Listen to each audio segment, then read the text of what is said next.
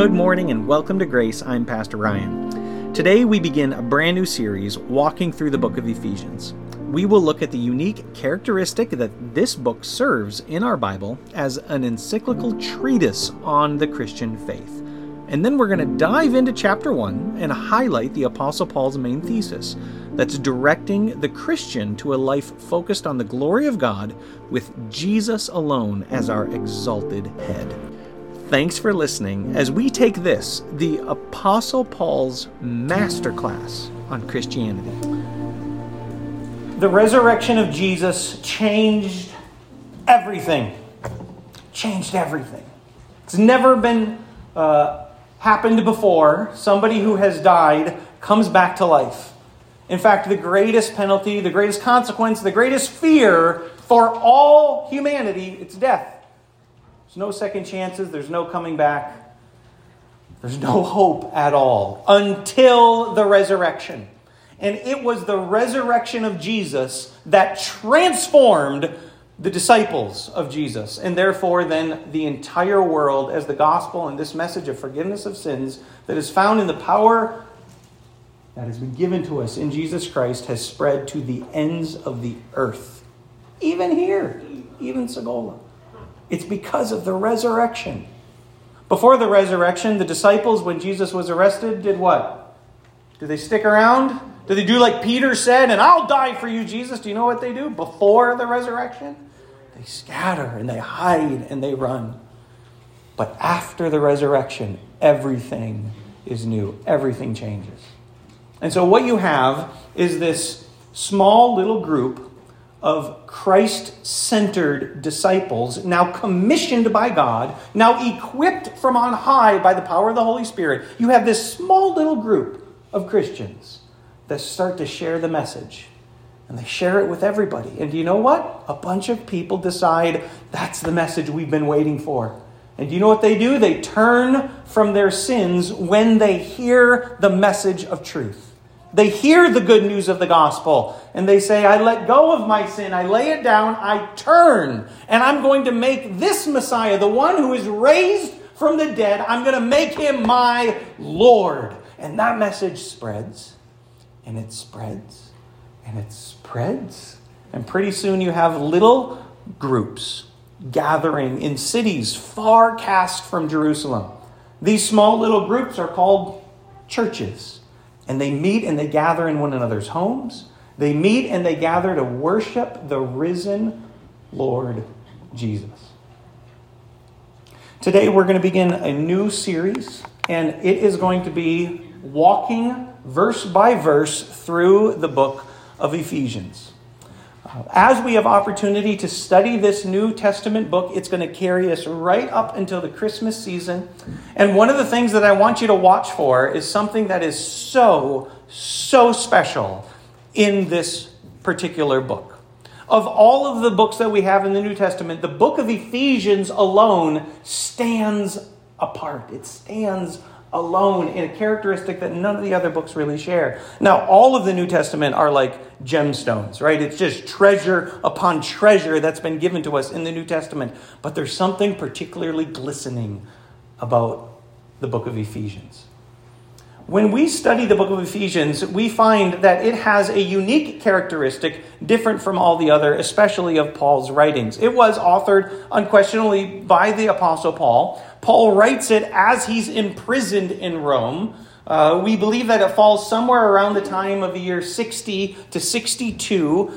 This would be after the majority of his missionary journeys. And this is also after he had spent considerable time planting and establishing the church in Ephesus.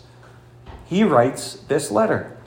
Now, if you look at your Bibles, if you turn with me to the book of Ephesians, you may notice, if you have a study Bible, that in the first verse, as Paul addresses himself to the congregation, he says, Paul, an apostle of Christ Jesus by the will of God, to the saints in Ephesus. You might have a little superscript, a little note, right after the town Ephesus. Anybody have that? Just looking around here? Good, a couple of hands raised up. If you were to follow that study note down into the margin, it might read something to the effect of some of the oldest and some of the best manuscripts we have they don't have the name of the town. There was something really unique that Paul apparently decided to do while he was in prison. We have 4 letters that we have recorded for us in the New Testament that Paul wrote from jail. This is one of them. But as Paul is locked up, Paul decides that he is going to write a treatise, really a summary. It's a statement of the entirety of the Christian faith. And this is meant to be a letter that wouldn't land in any one singular city. This letter is meant to be one that would travel down an ancient mail route to many different of these unique gatherings, these small little churches that are beginning to crop up in all these cities across the mail route. And what he apparently intended was that in writing this letter, it was going to have the name of the town left blank, so that as Tychicus, this is the mail carrier, as he approached each town, he would write in the name of the city to which the letter would be delivered, and then there would be a copy that would make it to the next city, and the next, and the next. You see, this letter isn't one that's addressed to any one specific people. It's not addressed to any one specific false teaching or heresy or controversy. In fact, if you study the New Testament and Paul's letters, it is incredibly uncharacteristic for him not to include a bunch of personal greetings at the beginning. He normally would say, Paul and Timothy and Silas. It's only in a very few letters that he only writes, the Apostle Paul. And part of that is because this letter was going to go to many churches. It's also extremely rare that in Paul's writings, you do not have him addressing some specific controversy. Every time that he writes to a church, it's either in response to questions that they've been asking him or some personal interaction that he's had with the church. But in the letter to the book of Ephesians, there's no issues.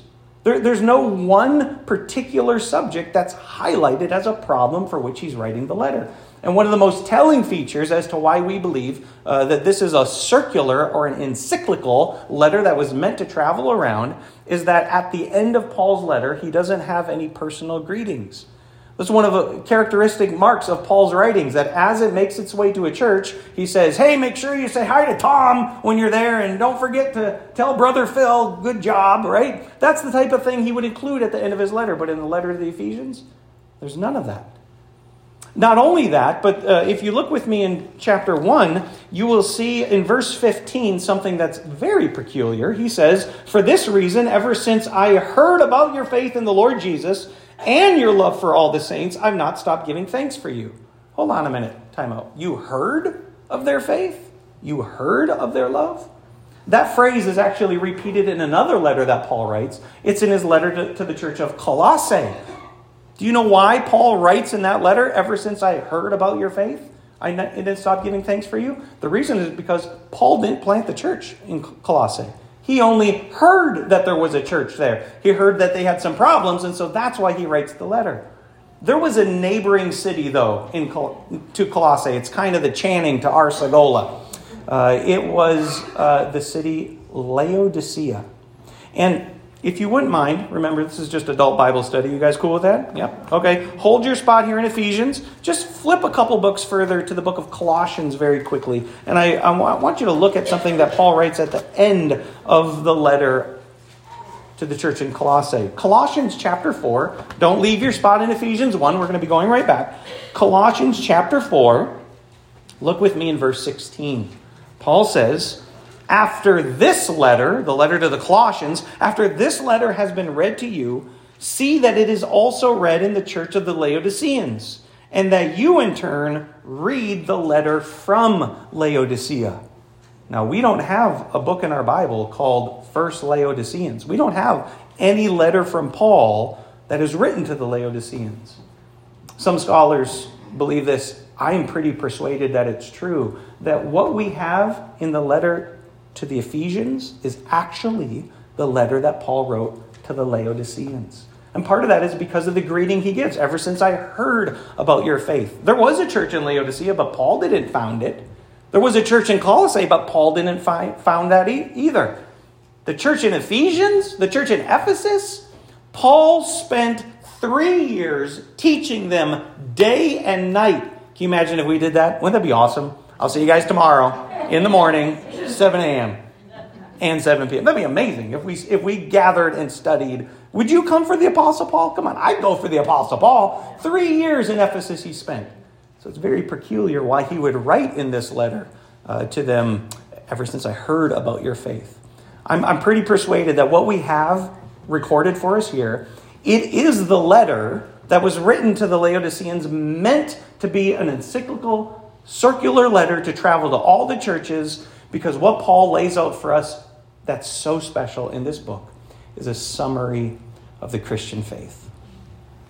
Have you guys seen on the internet, they've got these master classes? Anybody run across those? They'll take a particular subject, whether that's cooking or filmmaking or whatever it is, and they'll find whoever is the leading expert in that field. They'll record a bunch of videos, and then you can subscribe for $100 or however many, and you can take a class to learn how to cook the way they cook, or learn how to paint the way they paint, whatever that is. I think that's what we have here. You and I have a master class from an expert, from the Apostle Paul, on the basics and the summary of Christianity for all of these brand new churches. Remember, the gospel is doing what? The gospel is spreading all over. And so you've got a lot of these young congregations that are needing to know, what's the truth? What is the fundamentals? What's the foundation? Give me a master class on what does it mean to be a Christian. And that's what you and I have here. And so actually what we have recorded for us in your Bibles is probably the one that was in Ephesus.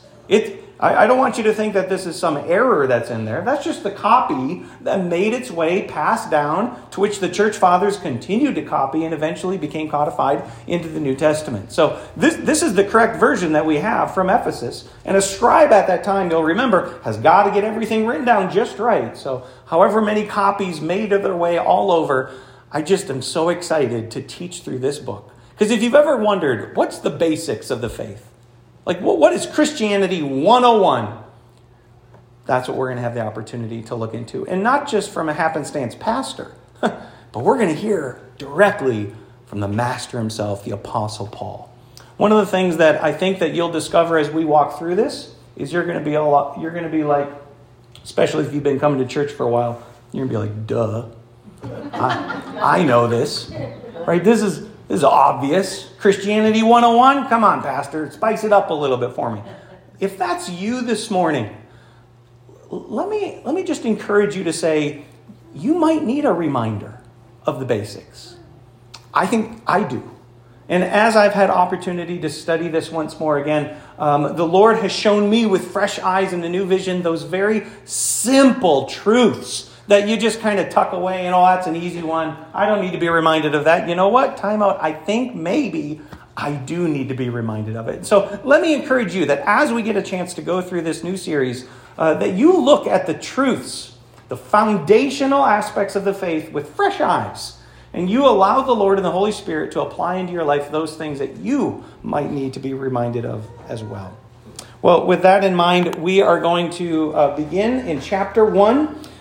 We are going to read through verses 1 all the way through verse 14. As we do, one thing to just highlight and point out is that if you were to read this in Greek, which we won't be doing, we're going to read it in English, but if you read it in Greek, it is all one sentence.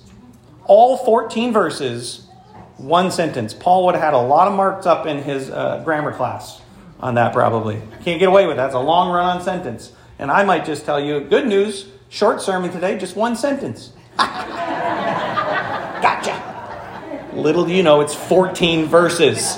So, with that in mind, let's read together. I'm going to start in Ephesians 1. Paul says, Paul, an apostle of Christ Jesus by the will of God, to the saints in Ephesus, the faithful in Christ Jesus, grace and peace to you from God our Father and the Lord Jesus Christ. Praise be to the God and Father of our Lord Jesus Christ, who has blessed us in the heavenly realms with every spiritual blessing in Christ. For he chose us in him before the creation of the world to be holy and blameless in his sight. In love, he predestined us to be adopted as his sons through Jesus Christ in accordance with his pleasure and will, to the praise of his glorious grace, which he has freely given us in the one he loves. In him we have redemption through his blood, the forgiveness of sins. In accordance with the riches of God's grace that he lavished on us with all wisdom and understanding. And he made known to us the mystery of his will, according to his good pleasure, which he purposed in Christ, to be put into effect when the times will reach their fulfillment, to bring all things in heaven and on earth together under one head, even Christ. In him we were also chosen, having been predestined according to the plan of him who works out everything in conformity with the purpose of his will, in order that we, who were the first to hope in Christ, might be for the praise of his glory. And you also were included in Christ when you heard the word of truth, the gospel of your salvation. Having believed, you are marked in him with a seal, the promised Holy Spirit, who is a deposit guaranteeing our inheritance until the redemption of those who are God's possession, to the praise of his glory. Amen? I need to begin by just letting you know that there is far more in these short 14 verses than what we are going to be able to cover this morning. I am looking at this asking the question, what is Paul's main idea? What is Paul's primary thesis at the beginning of the entire letter? And if we can identify that, what we will see is that all of the other observations that we will make will lead to conclusions that revolve around that thesis. And so to begin with, I want to offer to you this as a primary observation. To be a Christian, if you're a Christian, that means that Jesus alone is your, and this is a metaphor now, is your head. That's a funny little phrase right there. Is your head. Well, what that means is that we're going to be talking about an organism. We're going to be talking about a body. And what Paul wants us to understand, what Paul wants all the churches to understand, is that the primary understanding, foundational 101, is that if you're a Christian, Jesus is your head. This shows up in verse 9 and 10. It's actually a theme that's going to be repeated throughout. I simply want to point out to you how this primary thesis, as he begins his letter, starts in verse 9. He says, he made known to us the mystery of his will, according to his good pleasure, which he purposed in Christ, to be put in effect when the times had reached their fulfillment. Why? Here it is. To bring all things together in heaven and on earth under one head, namely Christ. Now, your version might read a little bit differently there. In the NIV, as you heard me read it, it says under one head. And there's a really hard to pronounce Greek word that's filled with more than we care to talk about this morning. But the root of that word is the Greek word kephale, which means head. And what this word is referring to is a gathering together for the purpose of unity. A gathering together of all those things that are multifaceted and diverse so that we can have and form a unified structure under them.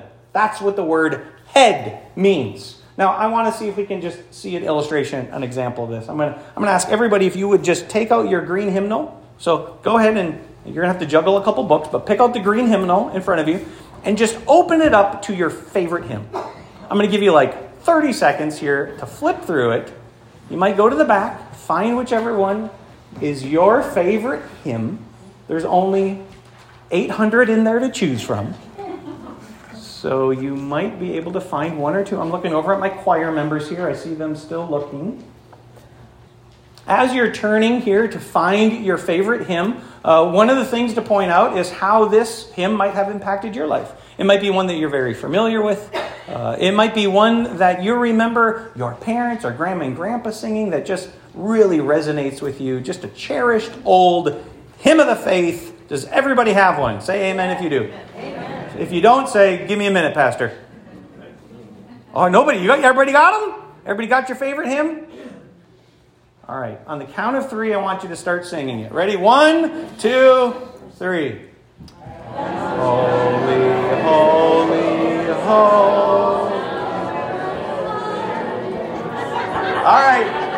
All right, hold on. Yikes. That didn't work. Helen, help us out here.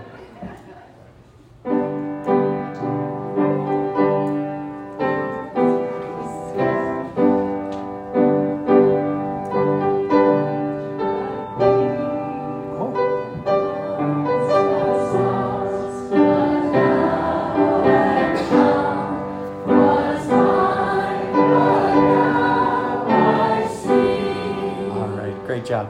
Did you see what happened? You see what we just did?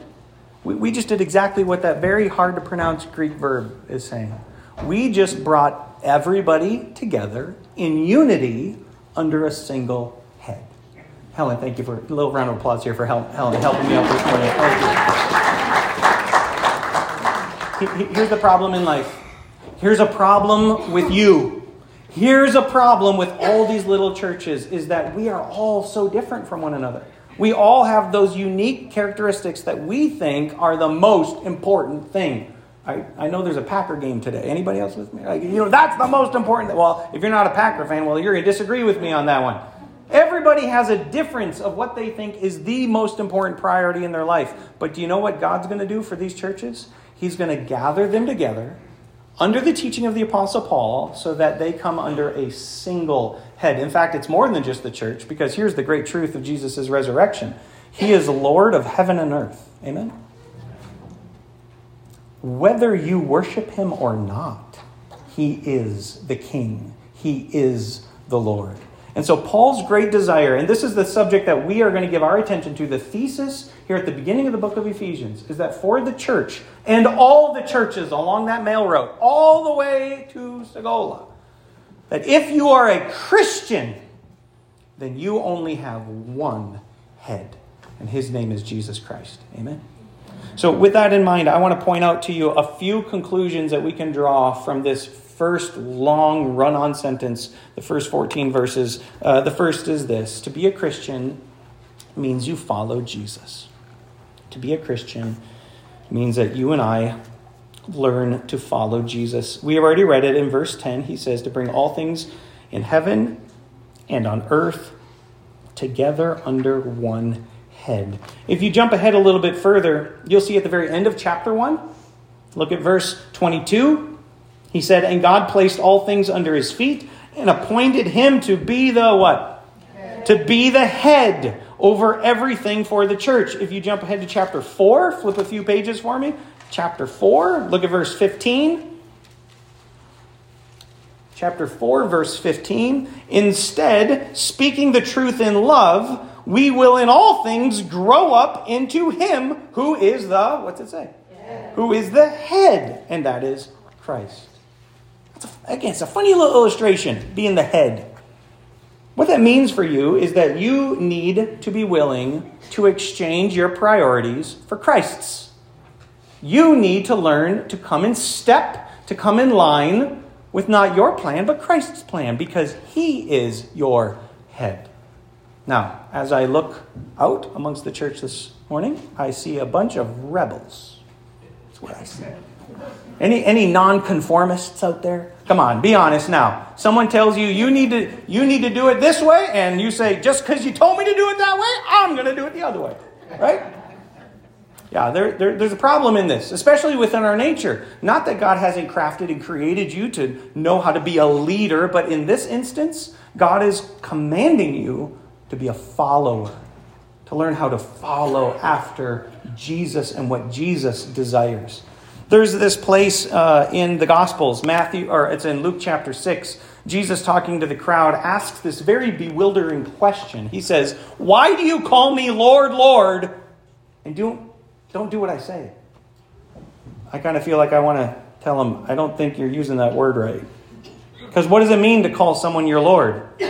It means that you're willing to follow them where they lead. And so here is the oxymoronic form of so many churches where people call themselves Christians, but they don't really follow Jesus. I would submit to you, you're not a Christian then. You could grow up in a kind of Christian culture. You may have been mistaught that you're a Christian, but if you're not following Jesus, you're not a Christian. Because to be a Christian means to follow Jesus. In fact, this passage from John's Gospel, Jesus says, "My sheep hear my voice. I know them," and they what? They follow me. If you were to call upon another sheep that doesn't know, that sheep's like, "I don't know that voice. That's why I don't follow you." And it very well could be that the reason why so many people, unfortunately, even in churches today, liberal churches, progressive churches, where they follow the whims and the waves of the culture and have abandoned the unpopular call and command of Jesus, is because they really don't know Jesus' voice, because they really don't belong to him as their sheep. The other day, I was taking a walk with Emily. We were walking past the stadium in Iron Mountain. And if you ever walk upon the sidewalk there at the Iron Mountain Stadium, you'll see that on the sidewalk there are these embossed names of the individuals who long ago provided money to do all the upgrades and everything there, right? So you can read the names in the cement as you're walking. Well, I was kind of looking at the birds or some in the trees, and I tripped.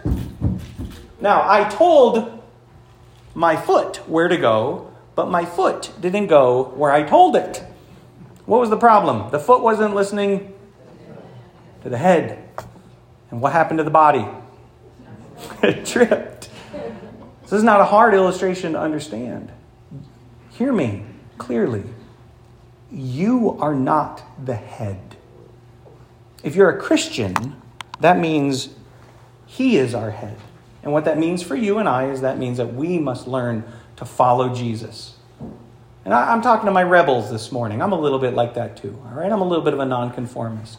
This is one place in your life where you want to make sure that when the master calls, you get in line. And this is not the time to say, well, if everyone's going that way, I'm going to go the opposite only because I don't want to be told what to do. That's an aspect of your heart and life that the gospel message has come to redeem. Because Jesus tells us what to do. And if we don't follow him, he's going to say, well, why do you call me Lord? Why are you calling me Lord, but you don't do what I say? Second, to be a Christian means God is the one who determines your purpose. Some of you are saying, thank goodness, because I have not known what my purpose is. Please tell me. Others are saying, yeah, let me hear what you got to say first, and then I'll decide if it's my purpose or not. Here's what it means. To be a Christian means that God is the one who has determined for you what your purpose is. Now, this isn't always very popular. At the end of John's Gospel, I'm sure you remember the story of Jesus coming to Peter as Peter denied him 3 times. Jesus now is reinstating Peter, and he asks him the question, Peter, Jesus says, do you love me? Remember this story? Peter says, you know I love you. 3 times he asks this. And every time Jesus says, well, I want you to feed my sheep. I want you to do what I've been doing. Follow my instructions and do those things. Then Jesus says to him, to indicate the kind of death that he will receive someday, some kind of bad news to Peter. And then we have this little interchange. This is John 21. Peter turned and saw the disciple whom Jesus loved was following him. This was the one who leaned back against Jesus at the supper and said, Lord, who's going to betray you? When Peter saw him, this is John. Peter looks and sees John. He asked, Lord, what about him? Meaning, well, why are you saying how I'm going to die? Like, what about John? Jesus answered, if I want him to remain alive until I return, what is that to you? But what's the command? You must follow me. And what were Jesus' instructions to Peter? What was Peter's purpose? Do you love me? Yes, you know I love you. Jesus says, then feed my sheep. Peter would rather go fishing. Some of you would rather be fishing right now, maybe. What does it mean to be a Christian? It means that God is the one who determines what my purpose is. I want you to look back with me back into this text, because there's a term that gets used many times, especially in Reformed circles, that I think has been a little bit skewed as to how the Scriptures use the word. It's the word predestined. That's an awesome word, isn't it? Yeah, I don't know. Being an American democratic society here, I don't like being told what to do. I'd rather decide myself. I don't want nobody predetermining what I do, predestining me. Hold on, time out. You already said Jesus is your head. Look with me back at these verses. In verse 4, he says, for he chose us in him before the creation of the world to be holy and blameless in his sight. In love, he predestined us. If you jump over to verse 11, Paul's going to talk about himself. Paul's going to talk about he and his traveling missionary team. He says in verse 11, in him also we were chosen, having been predestined. It's an amazing word. To be predestined means to have your purpose already defined, to be chosen by God for a reason. One of the key aspects that gets confused with the doctrine of election and predestination is we think it only has to do with salvation. Well, I'm elect of God. Woohoo! Going to heaven. No. For some reason, we limit the idea of predestination to only refer to salvation. But if you read in the Bible when it's used, do you know it's not talking about salvation? It's talking about your purpose. In fact, one of the very best places is in the book of Romans. Hold your spot here in Ephesians and just flip back a couple of books to the book of Romans, chapter 8. And I want to see if you can identify the purpose for your predestination. This is Romans 8. We're going to start in verse 28. If you're there, say amen. Oh, that was pretty weak. We'll wait. All right, Romans 8, verse 28. And we know that in all things God works for the good of those who love him, who have been called according to his purpose. I don't even need to go further than that, do I? Called according to what? To be saved, to go to heaven, to play a harp on a cloud someday. That's what I'm saying. That is not what you are elected for. That's not what you're chosen for. That may be a subsequent result of knowing Jesus, to be found in him. That's great. That's awesome. I'm not diminishing salvation at all. I'm simply wanting us to say what the Bible says when it refers to the doctrine of predestination. Look with me on the next verse, verse 29. For those God foreknew, that's a fancy way of saying elect or chosen. For those God foreknew, he also predestined to what? To be conformed to the likeness of who? Yeah, is there another way we could say that? To look more like Jesus.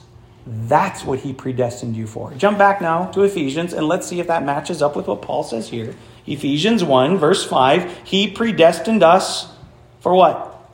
To be adopted as sons. Wow. Your Bible may say sons and daughters. That's exactly what it means, to be in the family of God. That's what he has predestined you for. To be adopted into a brand new household, into a new family. In fact, look with me over in verse 11. We have predestined use again there. Let's see what it is. In him we were also chosen, having been predestined to go to heaven. Is that what it says?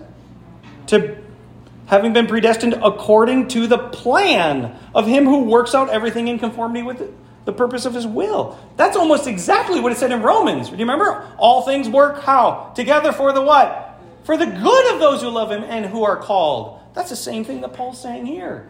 Why would that be an important message to point out to the church? Well, because you live in a world that's very corrupt. They're going to reject the message. They're going to reject you just the way they rejected Jesus. You might falsely think, we got it wrong.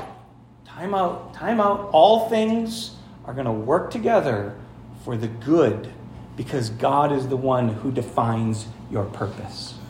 God is the one who has chosen to use you for a specific reason, even if you might not like it. Do you remember Peter? Well, what about John?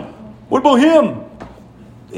Whatever I want to do with John is what I want to do with John. You follow me. That's the message. And so that's the message I want to give you as a pretty important conclusion to this thesis of the headship of the Lord Jesus Christ. He defines how to use you.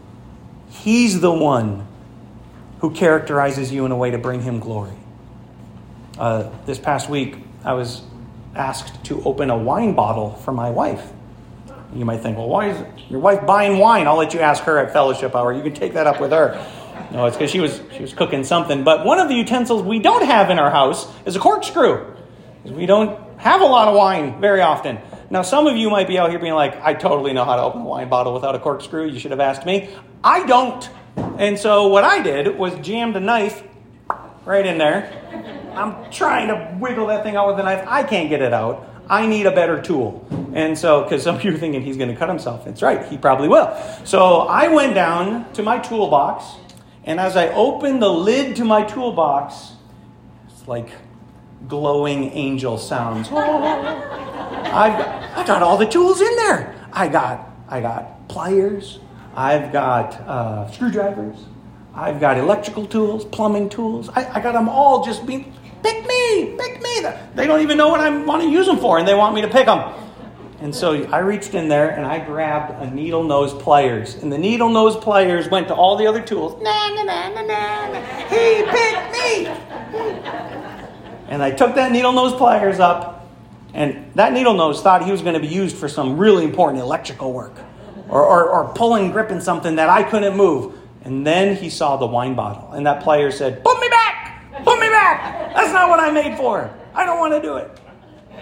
Some of you think I'm going crazy. Here's my point. Did the pliers get to decide how it was used? No. Who did? The head. The head decided how I was going to use it. It may not have liked it. It may have wanted to do something completely different. I had a purpose. I had a plan and a will, and I elected to choose that pliers for that purpose. As you and I think about the doctrine of election, as you and I think about the doctrine of predestination, make sure you never divorce it from the effective purpose for which God chose you. Because he didn't elect you to go to heaven. That's great. That's amazing. That is salvation. But you're on earth right now.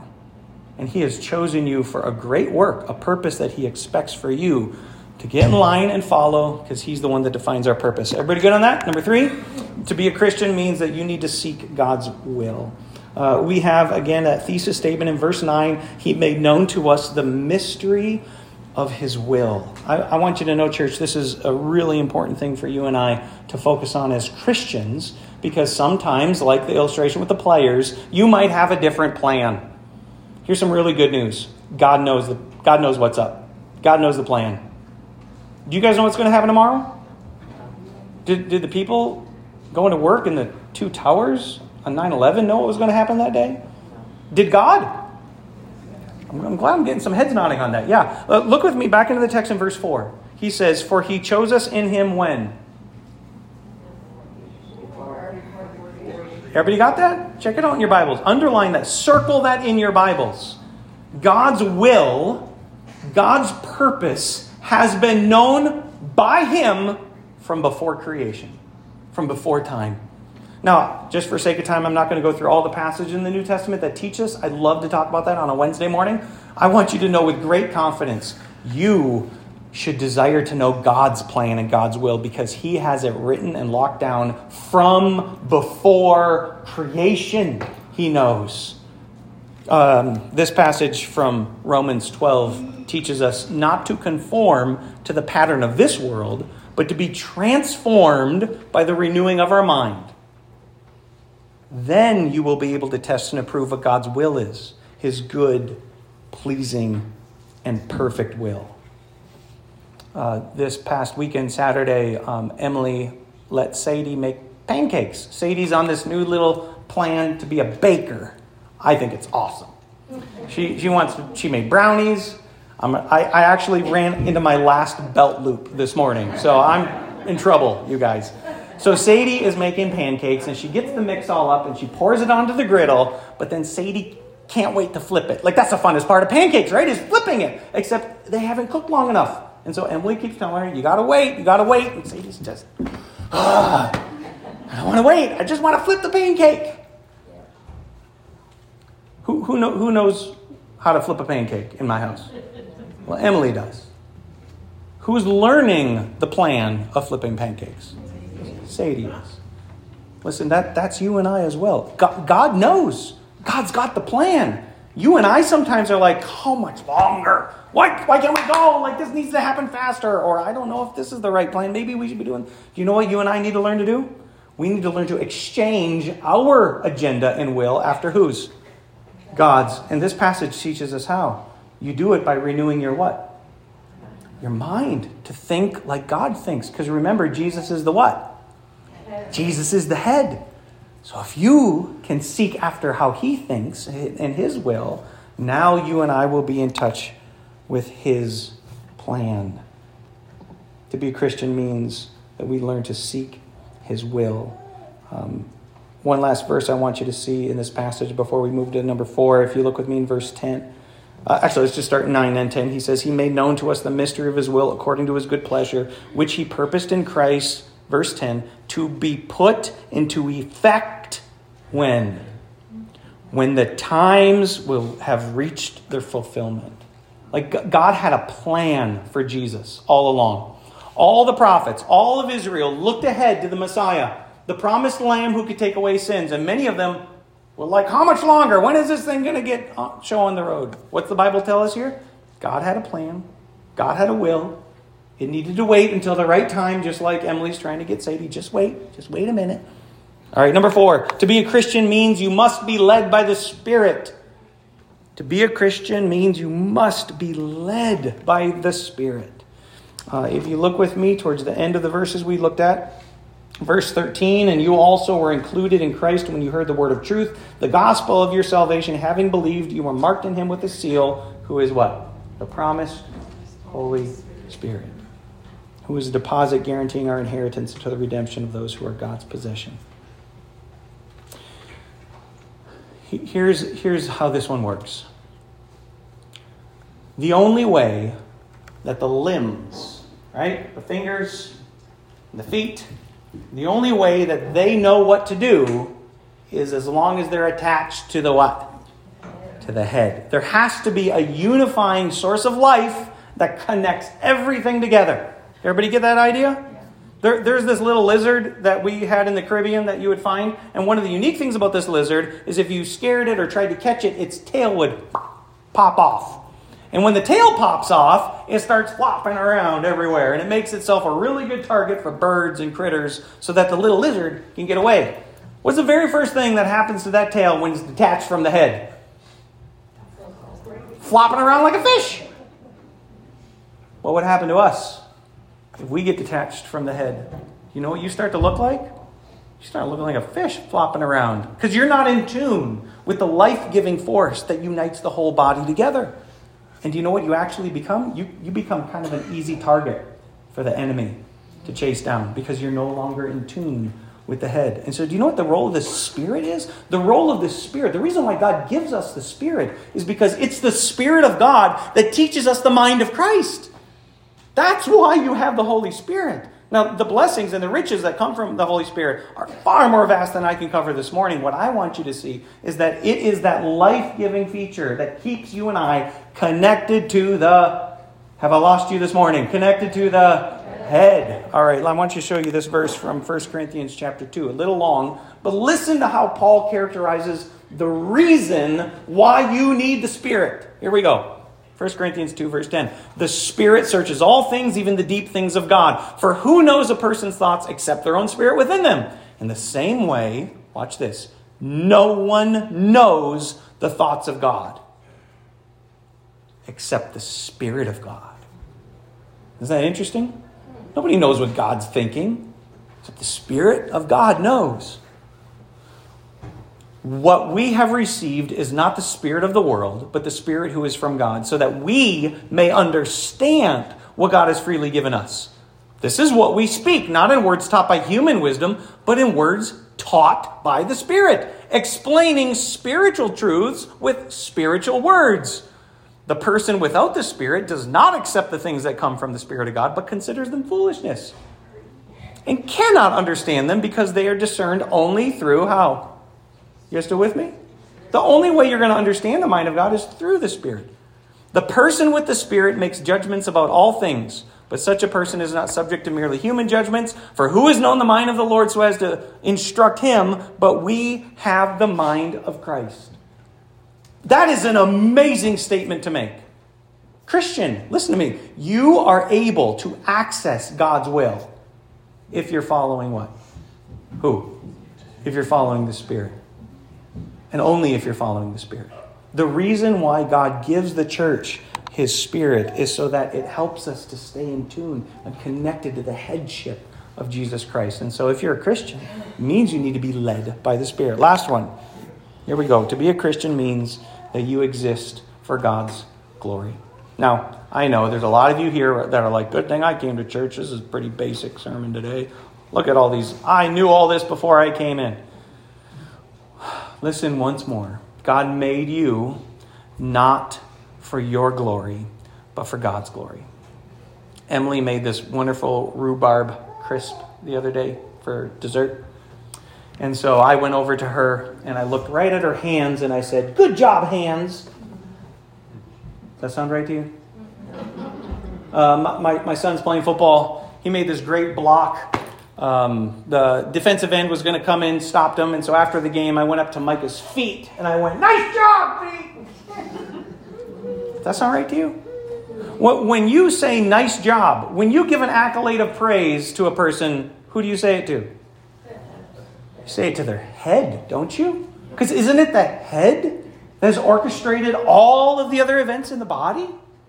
Listen to me. You're not here for your glory.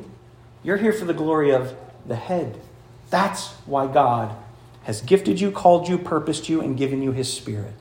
Because a Christian means you exist for God's glory. This from Isaiah 43. Bring my sons from afar and my daughters from the ends of the earth. Everyone who is called by my name, whom I created for my glory, whom I formed and made. You exist for God's glory. And so the last thing I want to point out just before we wrap up this morning is that you might not have noticed this, but these are actually sequential. All of these observations that we're seeing from Ephesians chapter 1, they each influence the other. This is what I mean by that.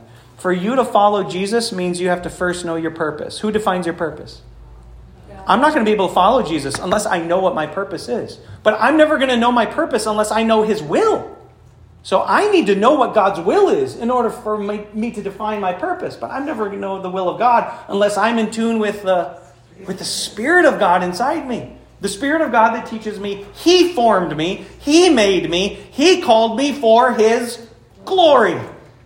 And when I can tune my heart now, tune my life to live for his glory, what I want you to see is what that will actually do is influence all of these so that you and I will be able to follow after Jesus' headship. So what does that mean for you and I today? It means this. It means you need to believe the word of truth. It starts here. You need to believe the gospel. I don't know if everybody here is a Christian.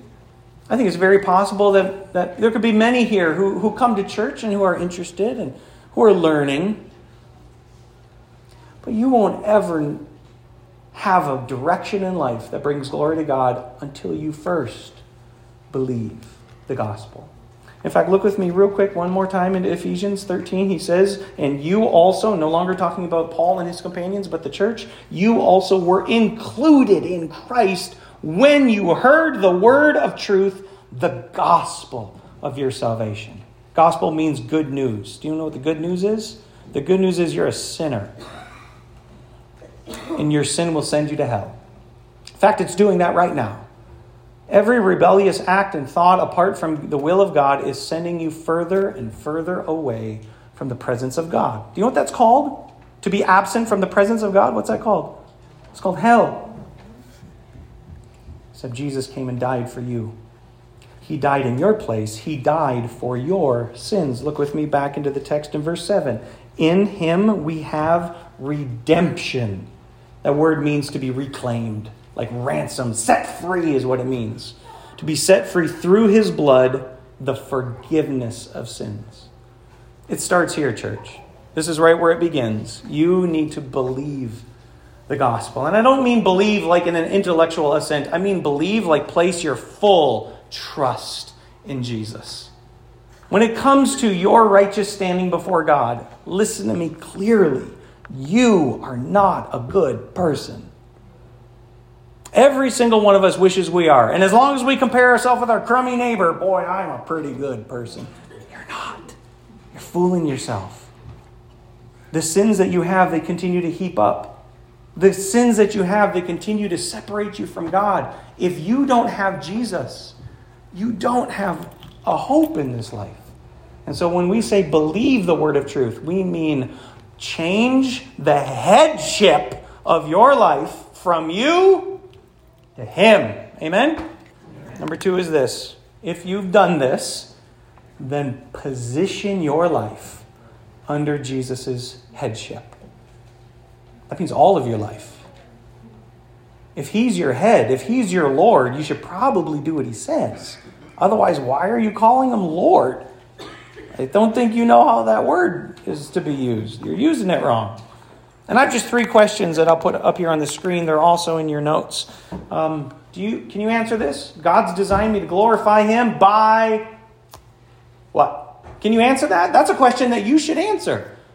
If you never thought of that, my life is here to glorify God.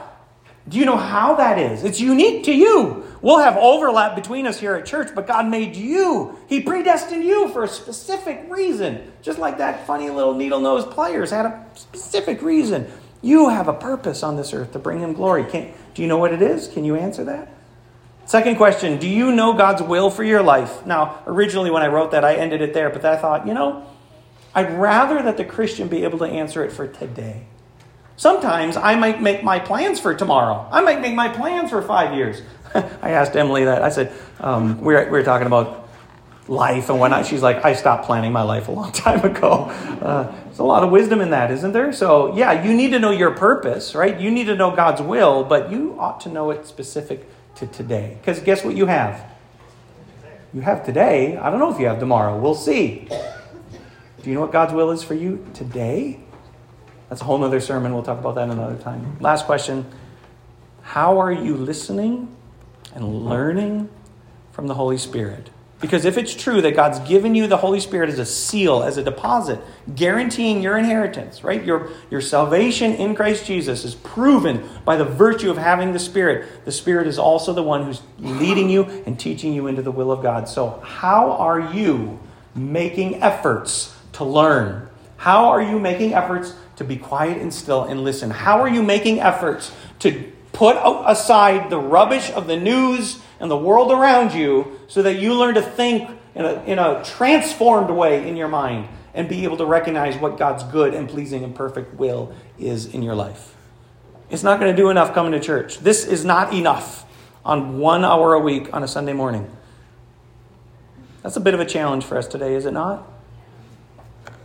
I hope as we get opportunity to look through this masterclass on Christianity that we don't ever leave this thesis statement at the beginning, because if you are a Christian today, it means Jesus is your what?